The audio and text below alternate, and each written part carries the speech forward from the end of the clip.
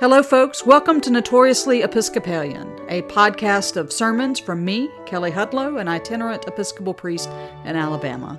Thanks for listening.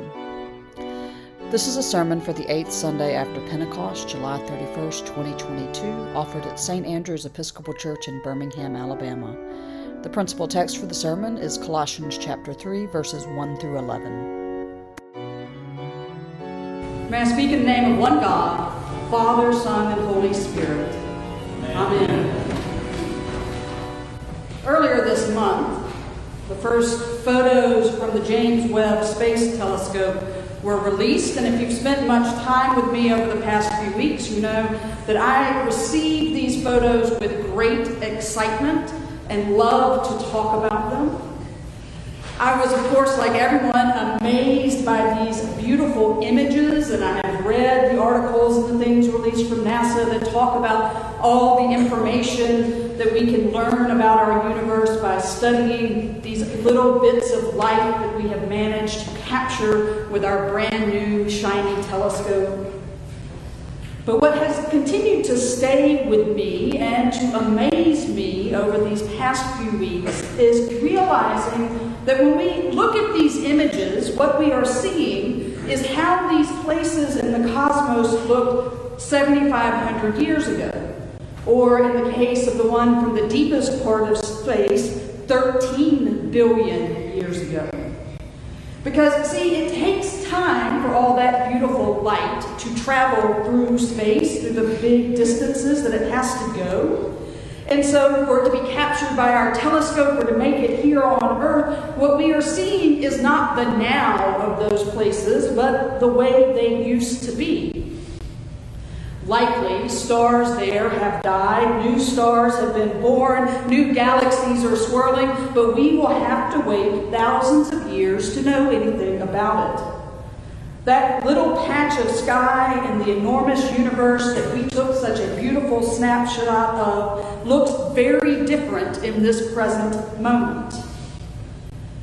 It's sort of fun and also important to remember that when we look up to the heavens into the night sky, we become time travelers ourselves, peering back into our past.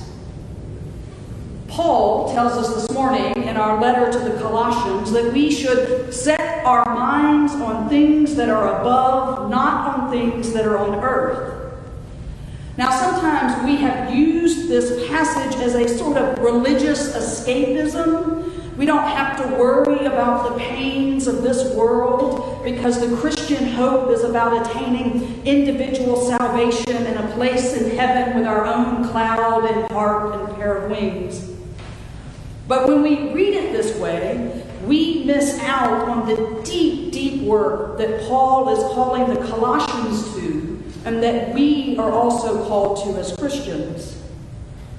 What Paul is writing about here is not how we escape the difficulties of this world, but about how we keep our priorities as Christians in this world in the correct order. The problem of priorities has been a problem of the people of God since the beginning of creation, and you can hear it throughout our readings this morning, right? We are very easy to be tempted by the idolatry of this world. In our first reading, we hear God cry out through the prophet, "The more I called them, the more they went from me. They kept sacrificing and offering incense to idols." God's people continue to be caught up with violence and continue to be lured away by false gods. But the prophet tells us that God's compassion grew warm and tender towards God's people. In Luke, we hear the parable of the rich fool who tears down his barn simply to build bigger ones to store up more grain and stuff that he can gather. And God's self calls the man a fool because the man is rich in stuff, but not in God. Jesus warns, take care. Be on your guard against all kinds of greed, for one's life does not consist in the abundance of possessions. Set your minds on things that are above, not on things that are on earth. For you have died, and your life is is hidden in Christ. We look to the heavens not as our escape route, but because Christ is there, seated at the right hand of God. And through the mystery of our baptism, we are already there too. So we set our minds on heavenly things so that we can keep our priorities here on earth in order, and so that we can turn away from the idols of this world. Now, Paul gives us a list of such earthly concerns that we are to die to, which includes sexual immorality, which the church often gets hung up in, overlooking the fact that what Paul is talking about is a sexual immorality that is about selfish desire and not loving relationship.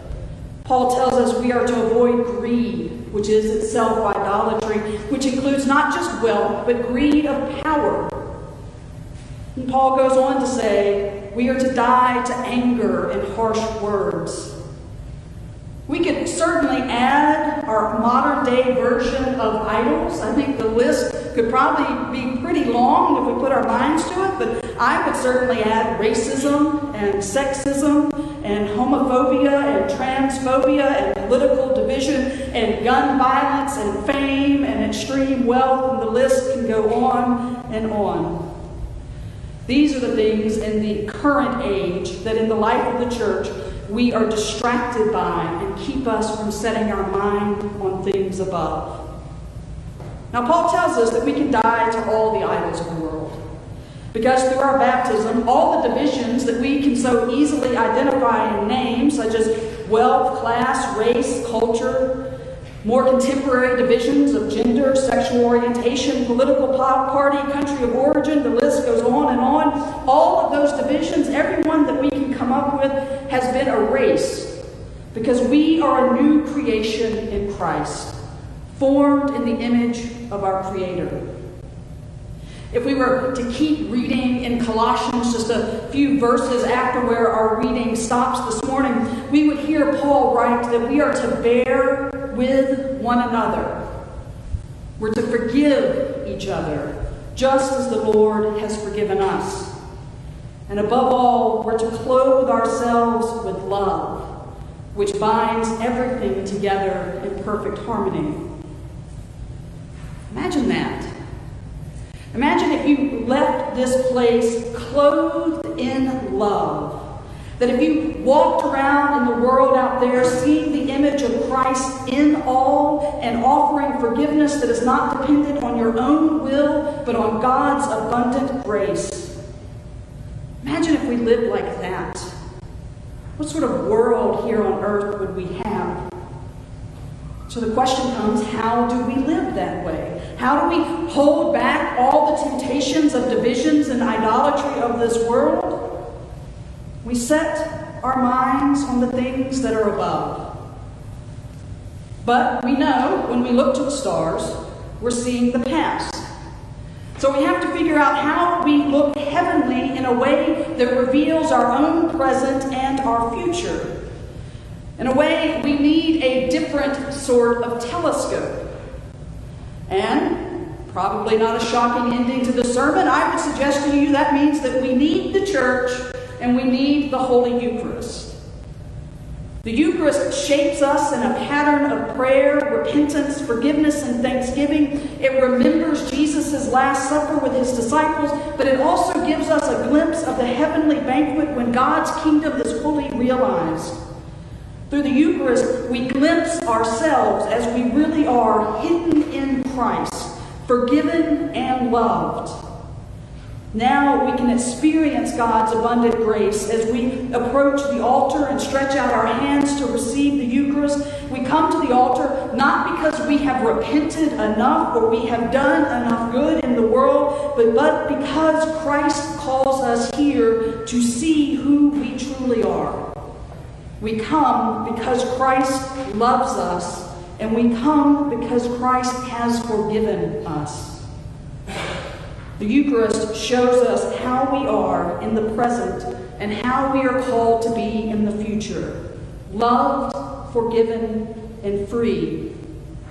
The Eucharist also shows us what we should offer to the world when we walk out those doors clothed in love, right? We should offer freely and abundantly that same love, forgiveness, and freedom that we experience here. But we have to be careful with the Eucharist. The world tempts us to treat the Eucharist as though it's some sort of reward or prize that we can control and dole out to those that we deem worthy.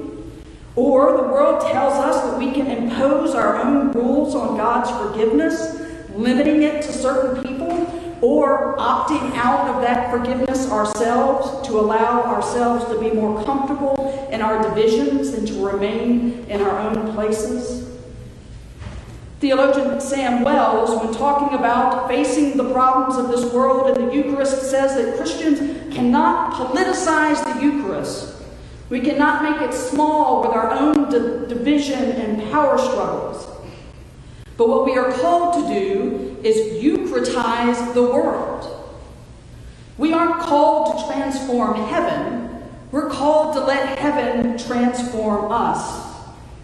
And that's what it means to set our mind on things above. It allows us to change our present worldly reality to be shaped by God's reality, to be transformed like bread and wine into body and blood. It means to transform our community and city and state and country into a place of abundance, forgiveness, and love. It's to help us see that there is already this amazing reality of Christ holding all of creation and drawing us closer to the heart of God. We are already loved. We are already forgiven. Let us pray.